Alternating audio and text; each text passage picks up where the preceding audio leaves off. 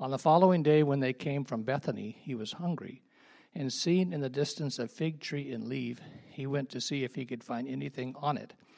But when he came to it, he found nothing but leaves, for it was not the season for figs. And he said to it, "May no one ever eat fruit from you again." And his disciples heard it. And they came to Jerusalem, and he entered the temple and began to drive out those who sold and those who bought in the temple. And he overturned the tables of the money changers and the seats of those who sold pigeons. And he would not allow them to carry anything through the temple. And he was teaching them and saying, "Is it not written, 'My house shall be called a house of prayer for all nations'?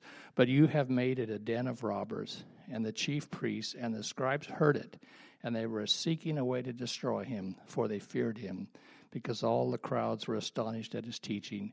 And when evening came, they went out of the city. This is the word of the Lord. You may be seated. Just now, I think a pastor and his family is bounding down the Colorado River in, I suppose, Arizona. So this morning we have the privilege of having our district superintendent, Neil Brower, speak to us. And so here he is. Well, it's good to be back with you again and to enjoy these kinds of times together. Let me just make one more check. Yep, I'm on. Okay. Again, from the Western District of the Evangelical Free Church, we are grateful to have you as a part of our family and want to be here to serve in any way we can. And so it's good to be able to do that. I've been keeping up. I'm on Adam and Libby's mailing list, by the way. So I've been keeping up with them, and it sounds like a lot of things are developing there and going good in most areas, right? And I guess Libby and Zoe are coming to visit. So that'll be fun, and it happens to be on my 40th wedding anniversary, August 13th, when they're going to be here. So, in any case, that'll be fun too to maybe even get to see them for a minute. But why on my anniversary, you ask? It's another story. So I'll let you know sometime. So we just have a continuing desire to promote and to encourage and to kind of create an atmosphere. And in fact, if there's a singular prayer that I have for you and for all of the churches that make up the Western District, now 55 or so churches, it would be that you would see yourselves as bridges to a world that is actually perishing and people that don't know Jesus yet, and that you would have an incredible experience here in your area of making connections with people, so that if and when Jesus chooses to save, you can be there for that cool event. For that process, for that journey of life, and that you could journey with people in that way. Today's passage is really all about that, surprisingly, perhaps. It's a familiar one. And so I want to make sure that we have a sense of it, but I might take you off onto a little slightly different angle for it. But if only all of our churches would actually enter into their daily experience and existence in life with that kind of thing in mind, if all of us would join in together, recognizing that each one of us is a priest, as a believer, we're priests, I can only imagine what could take place in our lives, in our communities, and it thrills me to think of it. So, in any case, we're going to look at Mark chapter 11, but before we do that, I'd like to pray so that we can get our thoughts and our hearts in the right place to be hearing our Savior this morning. Father, we come to you as our Father. We call no one else Father. And we are grateful that you have made us your children through the power of Jesus' name, through the shed blood and the resurrection of Jesus. We acknowledge today that he has ascended and he has sat down, that he is coming again. And we look forward to that day and ask, Lord Jesus, come quickly. Would you please come quickly? And in the meantime, Father, thank you for the privilege of our next breath with you. Thanks for the honor and the joy and the beauty of what it means to be your representatives, your ambassadors for the gospel here. And I pray that we might represent you, Father, in all of our unredeemed, fleshy brokenness, that still we would represent the heart of our gracious Jesus everywhere we go. And if that could be true, then, Lord, we might build bridges to those that don't know you yet. and we might actually experience and see many coming to faith in Christ. This is our prayer in these days. And until you come again or call us home. So we love you. We give you thanks in Jesus' name. Amen. Okay, so we've become friends, right? Is that too much? Is that going too far? I feel like I've been with you enough times now over the years since I came about a little over 4 years ago now, that I can just sort of let down my guard and speak my heart, right? As if I was ever hesitant to do that any other time. I'd just like to say that when your pastor assigned me this particular text, I thought it was some kind of a pastoral practical joke. You know, he goes away, and so as a prank, he gives me the hard one, right? So anyway, the fig tree passage, right, which is very weird. So then I surrendered to that idea because my heart to serve my pastors is so pure, right? I surrendered to that idea, and I said, okay, whatever, Mike. On the one hand, you've got to be kidding, and then on the other hand, I know God has something going on here. So when I made that surrender, I made two discoveries as I was opening the passage and really asking God to speak through me, to enlighten me, and so forth. Number one, I don't really have to preach the fig tree part because the conclusion of that comes in the next section, and so I'm going to go ahead and let him deal with that. Okay, how's that, right? Because I can just leave town and we'll leave it with him. But number two, no matter what is presented to us in Scripture, God's Word is always rich when we let it speak to our hearts. And so my prayer today is that, in fact, we would be open and let God's Word speak to our hearts in whatever way He might choose, and that you all would have discernment when I'm speaking and when He's speaking. If I'm speaking on His behalf, what a crazy idea that is anyway. But when we let the Scriptures speak for themselves, perhaps it's a good thing. I think maybe that an awful lot of our traditions have spoken more loudly than even the Word of God. Even with good intentions, that's been true for us. So what I want to do is invite you to follow along with me as I walk us through this very personal journey of Jesus in the world. It's a very personal accounting of the person of Jesus Christ. We have the privilege, I think, of peeking not only into a moment of history, but into the very deepest reaches of the heart of our Savior. It's going to concern His emotions and His motivations, His humanness in a very real way. It's all right here in Mark 11, 12 to 19. So direct your attention there, and I'm going to begin reading at verse 12. On the next day, when they had left Bethany, He became hungry. Seeing at a distance a fig tree and leaf, He went to see if perhaps He would find anything on it, and when He came to it, He found nothing but leaves, for it was not the season for figs. He said to it, "May no one ever eat fruit from you again." And His disciples were listening. Now, I don't know about you, but I can't help but just think, be careful, little mouth, what you say. Right? In that moment right there, because, in fact, little ears are listening, right? Was this the true humanity of Jesus being revealed in a somewhat petulant, aggravated impatience? Is that what we're seeing here? The impatience of the human Jesus? I wonder, does the theology of the sinlessness of the life of Christ also require that He have no weakness of character? No sin, certainly. Cursing a tree isn't a sin, right? Or has somehow the idea that He is sinless, fully and completely living as a human but without sin, does that mean that He never feels or expresses emotions? I think we don't run in that circle, do we, much? And the perfection of Jesus is something that we've kind of crafted into something that maybe wasn't quite real. Our whole passage today, at the most human level, is a look into the emotional humanness of our Savior. Frustration, then outright anger. We haven't even gotten to that part yet, right?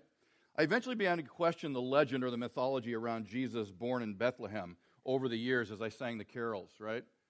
You know the one I'm talking about, the carol, certainly. We have one that says, "No crying He makes," whatever the words are, right? That the baby Jesus never cried sort of came out of that whole thing. Well, why wouldn't He cry? He's a baby, right? what I'm getting at here, I hope you can see, is that there's this traditional, almost legend, theology, mythology blend of things that probably just isn't real. And it's not necessary to be faithful to the Scriptures and to be honoring to the exalted Savior and Lord, our Savior, Jesus Christ, the only one, risen and coming again, right? It's not necessary. So I wonder why we do that. What is not interesting in all of this in terms of it's interesting how our minds work through this kind of thing and so forth. What's not interesting, what's actually disturbing is that it can actually misshape our definition of what it means to be a follower of the risen Christ. His plan was to create us in His own image, but to celebrate the human aspects of that freely. And maybe there's less freedom in our religious ways. Jesus in His life and death and resurrection was never afraid of our brokenness, even our sinfulness. We spoke of it before the quote was made. The only thing we've added to the whole process of salvation is our sin. Yeah, He knew that. That's why He came. Not intimidated by it. Came, in fact, to deal with it. To provide for it. Fascinating. So that's not just, He has overcome our sinfulness, and that's not just a heavenly thing, but it's a very earthly thing as well. It's an overcoming of sin on a daily basis kind of a thing as well. So the image of God is encased in a very earthy and as yet unredeemed body. That's true in our case. It was also true in the case of Jesus Christ at that moment, right? An earthy body. Christian culture has used a very enculturated set of behaviors to define holiness. That's kind of what I'm getting at, and maybe even attacking a little bit this morning in this kind of introductory way to sort of set the stage here for what He's going to do when He arrives at the temple in the city. What we've thought of as Christian maturity has often been measured by behaviors that and mostly by behaviors you don't do. Don't do this, don't do that, right? Don't associate with people who do those things. And that's been somehow attached to a measure of Christian maturity. We've asked, what would Jesus do? If anybody's wearing the bracelet, forgive me right now.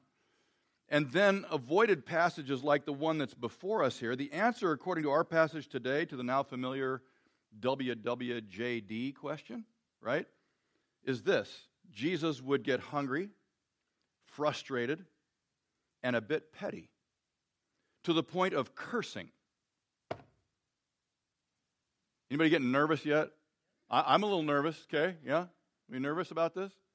But it sure does appear that that's exactly what happened. Then He would get angry and even violent when running head into the direct violation of the entire reason, by the way, that He took on bodily form to live among us. That's when He gets to the temple. We'll get there in a second. Frustration, cursing, anger, verbal violence, physical violence against property. That's what we have in front of us in this passage of Scripture. Let's not water that down. That's what's sitting right there on the page. We read it. Yikes. Does that create crisis for anyone? I think maybe it should.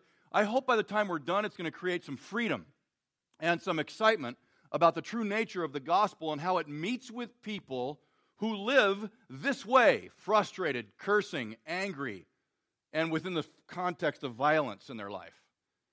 The gospel and Jesus Himself speaks to those things. And in fact, Jesus lived out what it means to feel and deal with those things. Fascinating.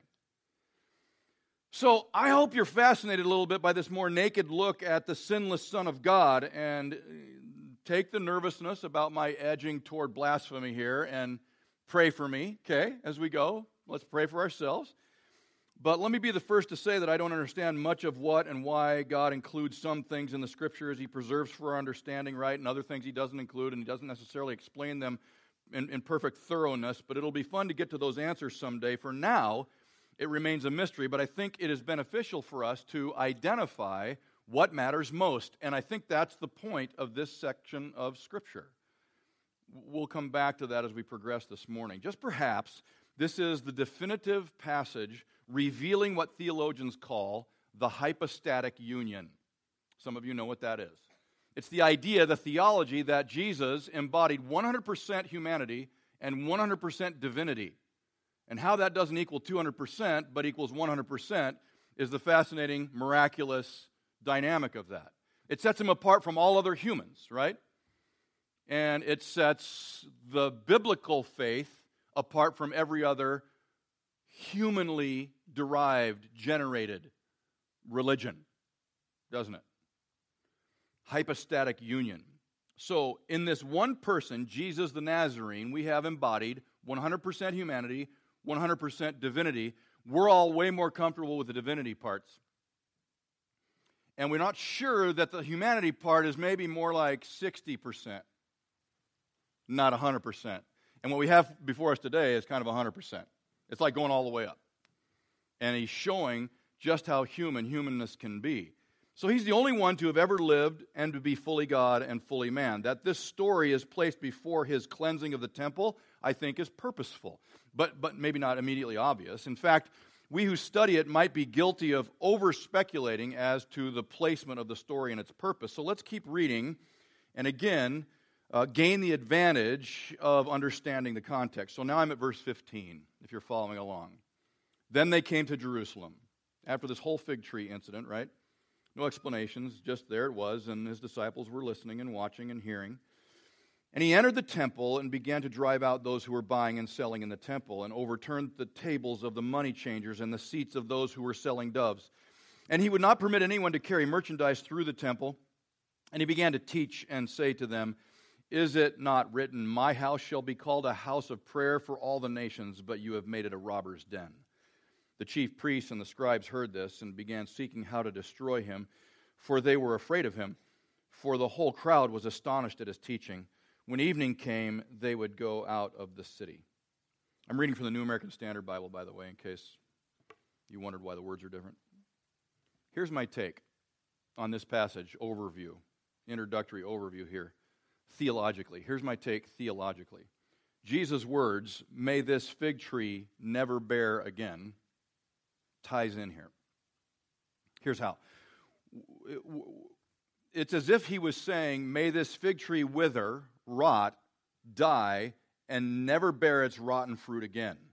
All of that being symbolic for, may this religious leadership never influence another human being again. So as you observe his behavior in the temple, the fig tree set it up for his disciples. Okay?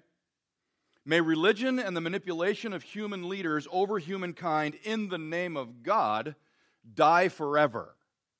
Does it grieve anyone else how Jesus' name gets thrown around and placed and labeled over and used somehow, and yet it's a horrific representation of the heart of Jesus, right? That's what he ran into, Jesus, when he came into the temple that day. In the name of God, they were doing all kinds of things that were only bringing death to the people that were attempting to follow all the rules that they'd established. We're edging closer to defining what matters most here now. There was an authority being demonstrated here, first of all, by his power over nature in the fig tree. Maybe the disciples caught on to that day, maybe they didn't. Remember, they did when he calmed the storms, when he spoke to the wind, right? Power, authority over nature. If Jesus has sway over nature, then he has the authority to speak into the detrimental effects of religious institutions. That's the point, and that's what's happening here. So he does this fig tree thing. They walk on.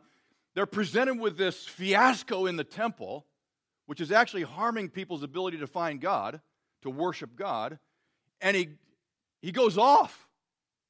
And they were set up for that. Now, if he confronts the established power, there will be fallout, won't there?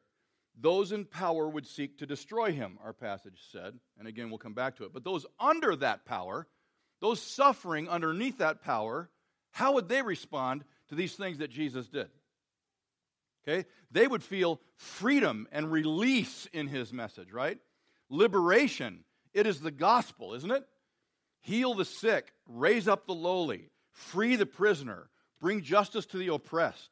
Life instead of death for all people. And so he would bring a beautiful message to them. So there was a couple of different reactions going on, certainly, even though it's only one of them. Well, they're both recorded in some kind of interesting words. We'll come back to it. When Jesus saw those the Father had intended to be good shepherds of his people, that would be the priestly caste, right? Neglecting their calling in favor of some other self-serving actions, he felt, first of all, he felt very deeply about it. right? His passions were stirred, and then they were revealed.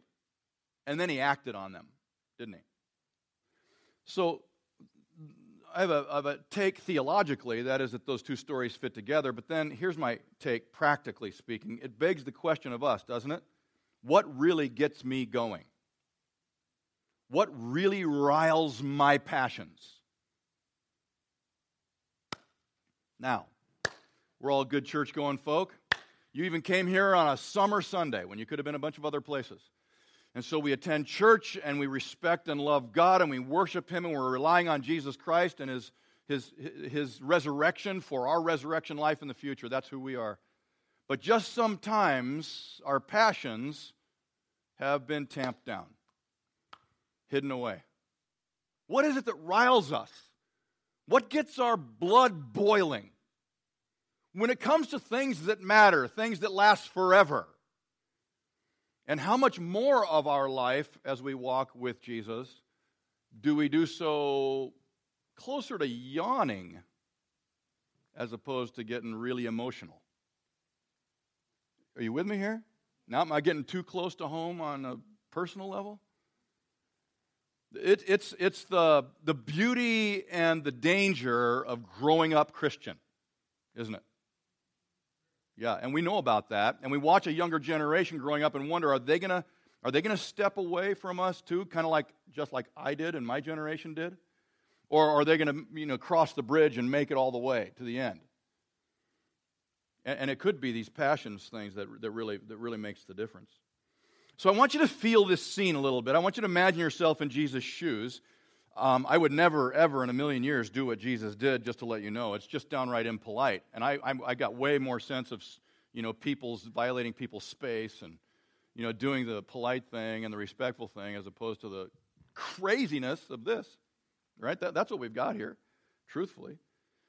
So he enters the temple. He begins to drive out those abusing it for their own purposes. That's really what's going on here. So words like drive out, overturn, and the restricting of trafficking in merchandise, right? That's all going on here. One man did this in this teeming large area where commerce was going on. Oh, and worship. And commerce was going on, right? Right there in this place that they called the house of the Lord. So stop there now and imagine again with me the emotions of that scene.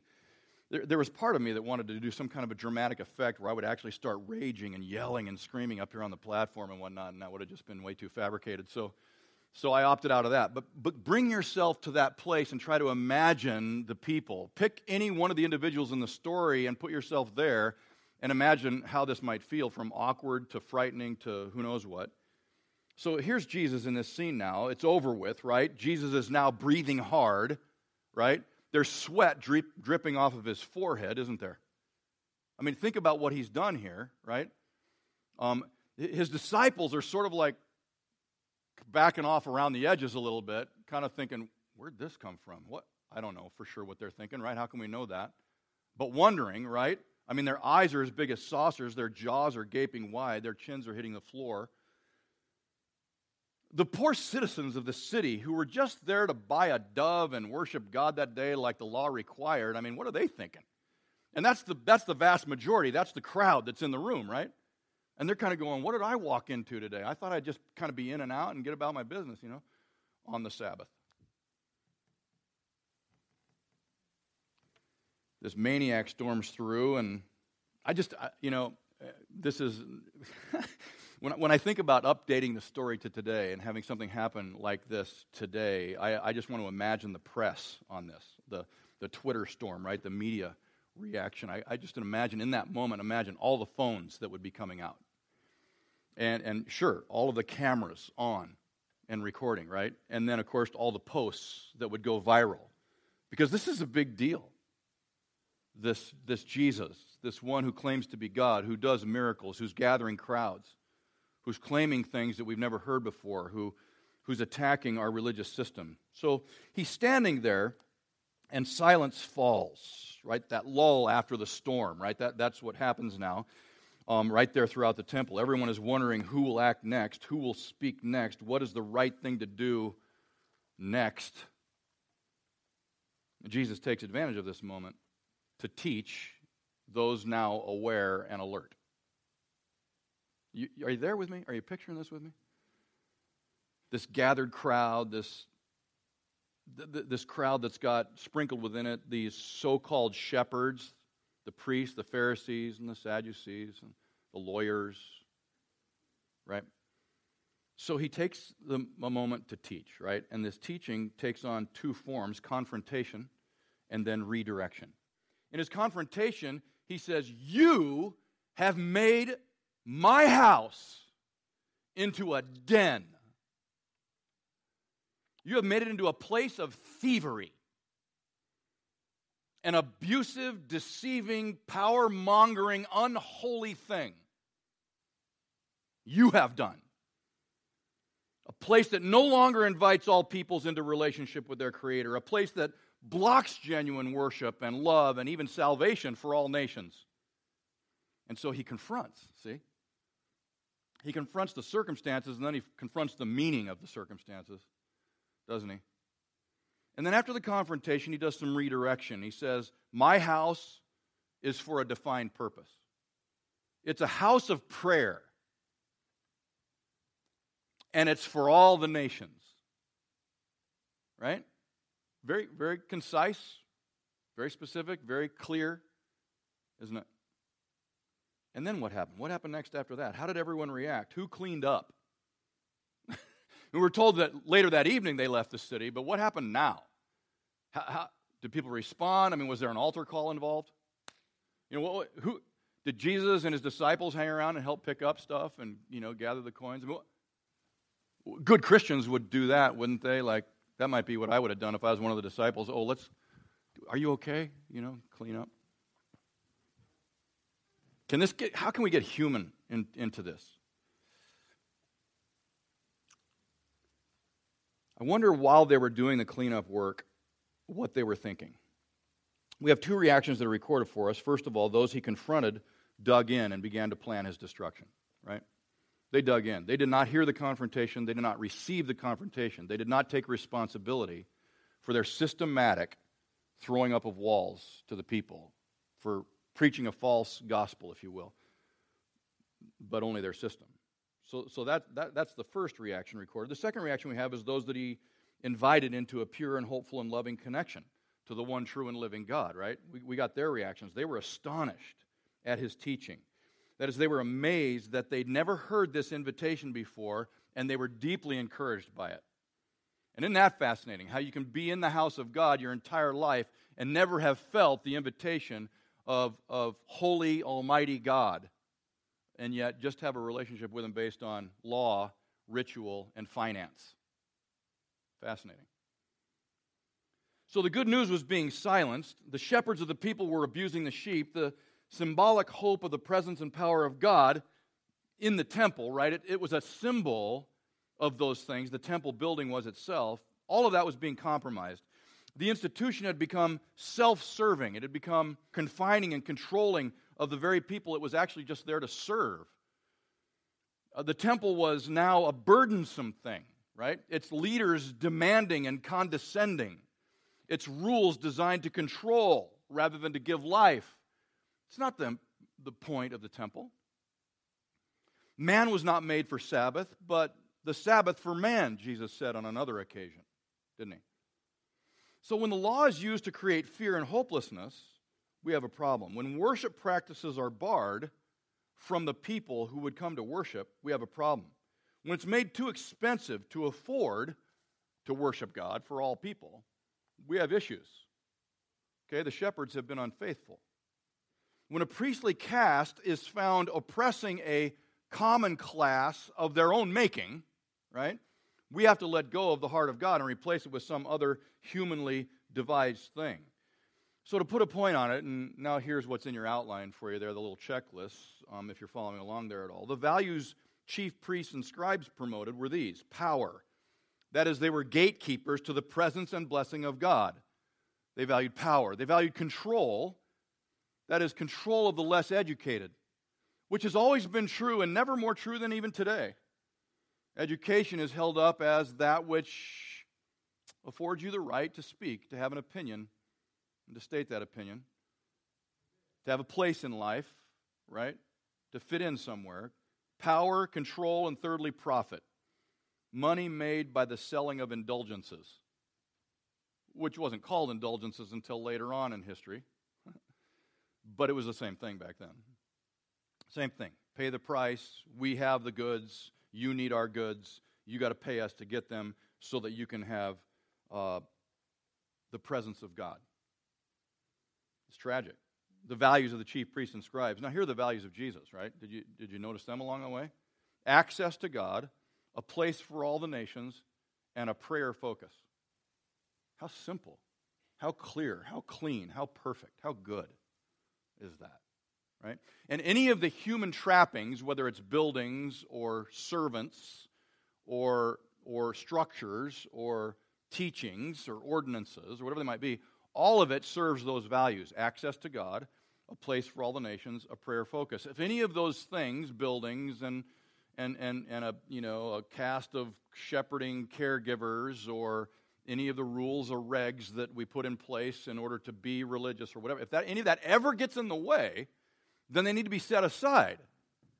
Not institutionalized, but in fact abandoned, so as to bring about Jesus' values: access to God, a place for all the nations, and a prayer focus. And that's what Jesus called for right here in this passage. So then, let's keep this really simple if we can and get really practical about this. Number one, it's on your outline too. Organized religion must take care not to degenerate into self-service.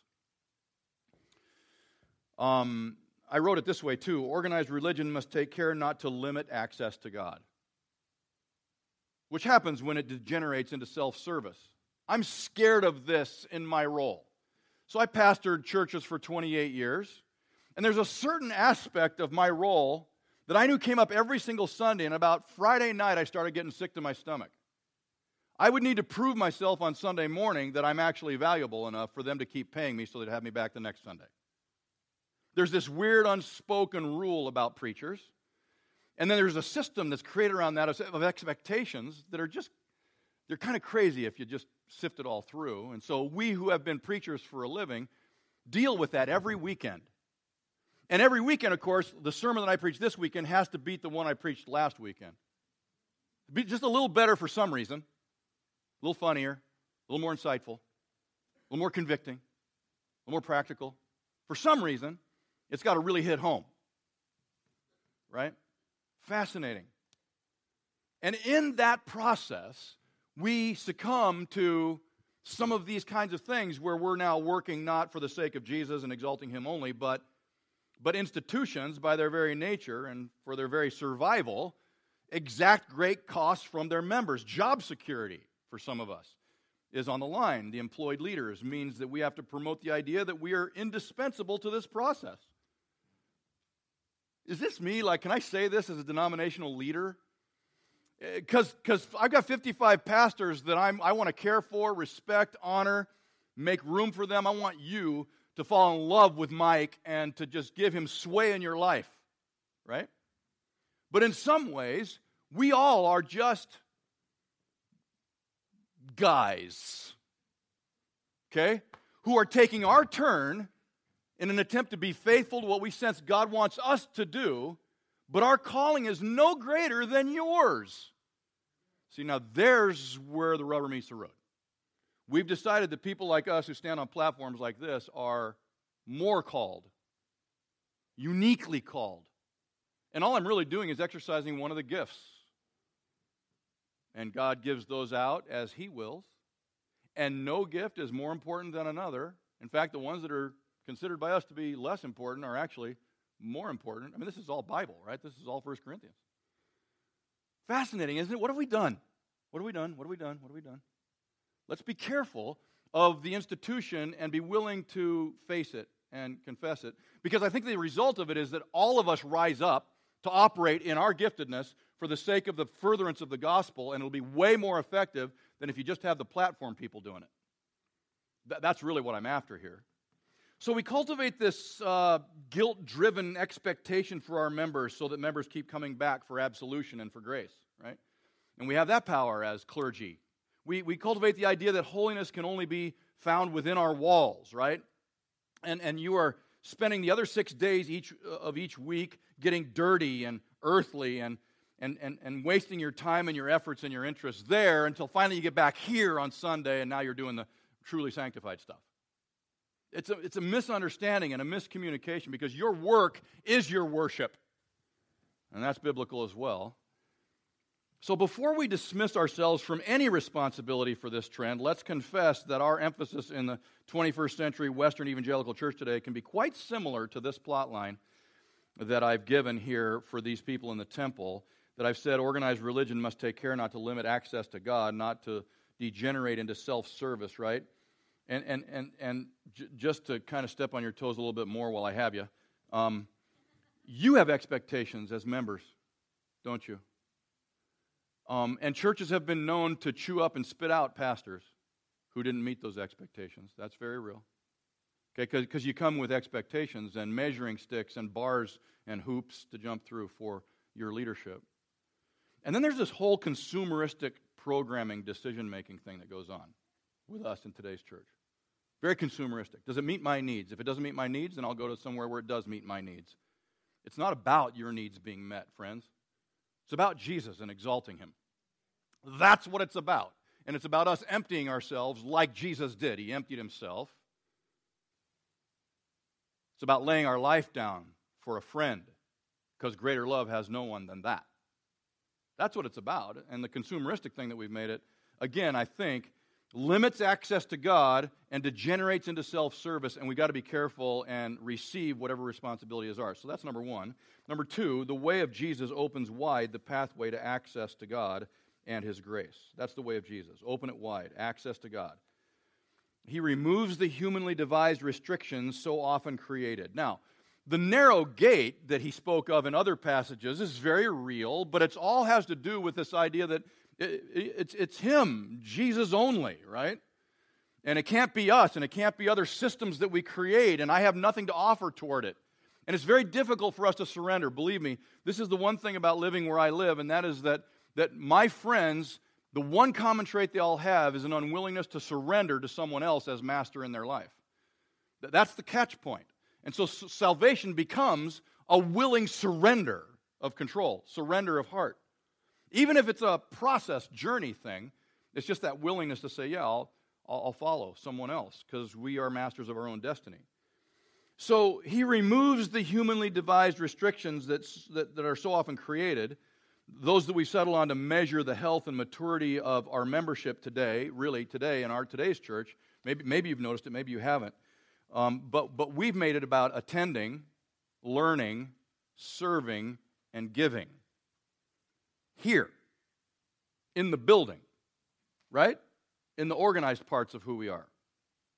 If these are sufficiently apparent in your life, then we in church leadership will assign value to you. At your funeral, we will proclaim that you were a faithful follower of Christ if you did those four things.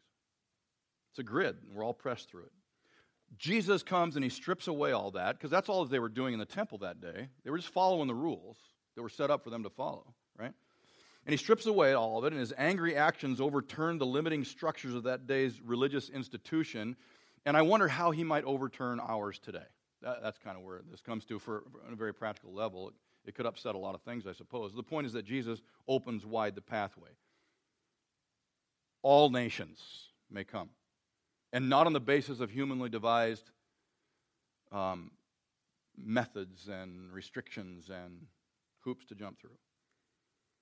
The temple is the symbol of that, by the way. The temple was constructed by divine design to invite the nations to authentic, life-giving relationship with Almighty God. Number three, again, it's on your outline, Jesus raged against the religious establishment. Raged! He raged! Let's not forget that. The emotion of this is highly instructive, I think, so we're back to our question again. What do we really care about? What boils our blood? I've seen more of this kind of righteous indignation over politics in the last 2 years than I've ever seen over the fact that people are perishing. They're actually going to hell. People we know and work with and play with and live around every day. And we don't rage over the fact that perhaps our religious institutional stuff is keeping them from Jesus. No, we rage about politics. How about we grieve less about fake news and grieve more about people whose souls hang in the balance. I think we got to take that one home and think it through. Really do think that. Because we're called out to something larger and greater and bigger and more awesome, more eternal, right? Are we truly energized at a gut level when we see people perishing because of their misunderstanding of true and amazing grace? Amazing grace. It is amazing, isn't it? Is our anger focused on the immoral behavior of people that translates into separating from them, like pulling back from them? And then, of course, our passions go about legislative action, as if passing a law in Washington will actually solve something in any kind of a long-term way without ever being overturned when the next set of people are elected. We're old enough to have seen this happen so many times. Why do we keep trusting in it and fighting for it?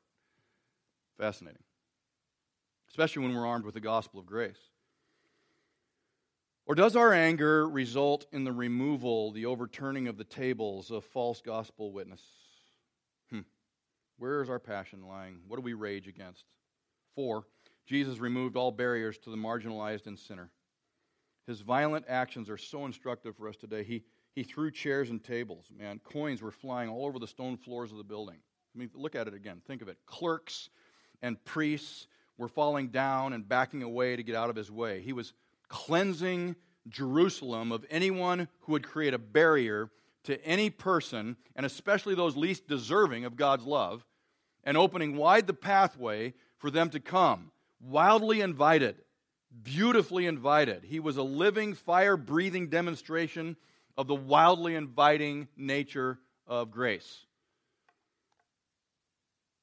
It's a beautiful thing. So now let's bring this as close to home as we possibly can, because we've been dealing with the image of the temple as we wrap up right now, and Jesus said, "My house will be," right? But what is this house today? It's not the temple, is it? The symbolism of the temple in Jesus' day quickly gave way to that which it symbolized, a real temple, didn't it? Peter and Paul both took off from Jesus' teaching on this and had something to say later. It would seem that they got the message. It's informative for understanding of the point of this passage. So 1 Peter chapter 2, verses 4 through 10 are instructive. Peter said, "And coming to him as to a living stone which has been rejected by men, but is choice and precious in the sight of God, you also," speaking to the believers, "as living stones are being built up as a spiritual house for a holy priesthood, to offer up spiritual sacrifices acceptable to God through Jesus Christ." We're the house, aren't we? We are the house now. So skip down to verse 9. "But you are a chosen race, a royal priesthood, a holy nation, a people for God's own possession, so that you may proclaim the excellencies of him who has called you out of darkness into his marvelous light. For you were once not a people, but now you are the people of God. You had not received mercy, but now you have received mercy." And there's the message of the gospel, isn't it? Come receive mercy. Come receive mercy to all who need mercy. So Peter is here saying that we are God's house. And then he more specifically defines what that means. His people, priests, those having received mercy rather than deserved rejection. Priests, right? Bridges. I think we've talked about this before when I've been here before. Synonymous terms. A priest is a bridge. A bridge is a priest. We're bridges. A house with no moat, or at least the drawbridge is always down, right? A house. But we'll see in a minute, not a stationary house at all. Then Paul takes it a step further, getting very practical concerning the full function of those who are this house, this temple, the physical representation of the purpose of inviting in those who are currently outside the temple of God, which represents oneness with God, right? They came to the temple to be one with God. So 1 Corinthians chapter 3, verse 16 and 17. "Do you not know that you are a temple of God and that the Spirit of God dwells in you? If any man destroys the temple of God, God will destroy him, for the temple of God is holy, and that is what you are." And we've taken that verse and we've thought, okay, that means don't sin with your body because that'll destroy it. When in reality, in this context, this larger teaching of Jesus and his theology, it would mean, be the temple and what it's supposed to be. And that is an invitation to all the nations to come and pray with their Creator. Don't let that be destroyed, is actually the message here. Following that? Then 1 Corinthians chapter 6, verse 19 and 20. "Or do you not know that your body is a temple of the Holy Spirit who is in you, whom you have from God, and that you are not your own? For you have been bought with a price, therefore glorify God in your body. And we've taken that to mean don't sin. Don't do bad stuff. And that's how we've applied that almost universally for generations. When in reality, he's saying, glorify God, that is, shed light on the creator of the universe and his accessibility to all people in your body. Let your life so shine before men, right? They will be drawn to the Savior through your life. It's not even about whether you're sinning at the moment or not. In fact, sometimes maybe it's our brokenness and our sin that actually bridges the gap between broken sinners and holy God. Where we found grace, they too can find grace. That's the beauty of our message. So here's the truth. I'm here to give all people easy access to God. We are the house of God. We are the temple of the Holy Spirit. We exist as a living invitation for people to come in and know God, be with God, receive love from God, and give love to God. And by the way, if you don't go away with anything else today but this one thing, it could change our lives forever. Don't you for one moment think that this means inviting people into this room as if this is now the temple. Oh my goodness. It is how we think, isn't it? Okay, so I exist to invite people to come to Sunday morning worship at the house of God. And it's unbiblical in that thinking, isn't it? In fact, really we ought to think of ourselves as mobile homes. Okay? And not up on blocks and not with a skirt around it, still on wheels. Mobile homes, that's who we are. We're houses mobile and moving into where people are and living amongst them at all times, our very lives being the embodiment of an invitation to know God in a very, very personal way. We're the house of God, and our main purpose is prayer. The main purpose for the house is prayer. That is for intimate and real communication between God and humankind. Wow. This is so good. The main audience invited into life with their Creator, according to an irate Jesus in Jerusalem that day, is the nations. That's the audience. So everyone who comes across our pathway, that's our audience. And I'm here to give all people easy access to God. So then, as my sermon title says, anger for the right thing is a good thing. So I run about 5 days a week around the city, praying while I'm running, right? And this week I took a slightly different turn, and I ran all the way from our house down to the Transamerica building. You know, the pyramid thing? You know, the really kind of iconic cityscape of San Francisco. And it took me past one of the old cathedral-like buildings that were built way back in another century of a church. And I don't even remember what the denomination was, to be honest. Slapped around the whole church was banners, new banners of every kind, displaying what they believed, and not in exact terms, but in obvious terms about what it means to be a part of this particular church. And so I'm running there, and I just had to stop and read and contemplate, and I got the message very clearly. Clearly, their newly formed main mission statement came through over all other things that it might represent. And this is what it said: everyone is welcome here. ... Really? Does that fascinate you, or is just my brain think in weird ways, down strange pathways? Really? In the evolution of what it means to be a welcoming church, which we've all taught ourselves to be, right? Has it come to this?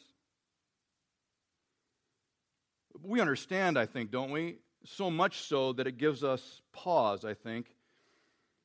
Is the world, and churches for that matter, who may not even believe the Bible to be true and authoritative anymore, nor do they preach a faithful gospel, perhaps, I'm not sure, have a better understanding and manner when it comes to the invitational heart of Jesus than we do? Who have the truth, who will love in pure ways when people arrive, when we're in connection with people? Sorry for using language about them coming here. Didn't mean to do that. See? Happens to me too.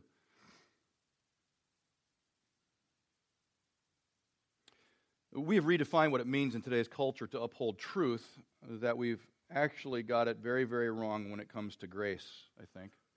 And of course, we know that when Jesus came, the very best description of him in John chapter 1 was, we beheld him full of grace and truth. And I've preached that sermon too. And I kind of preach it like it's one word. Grace and truth.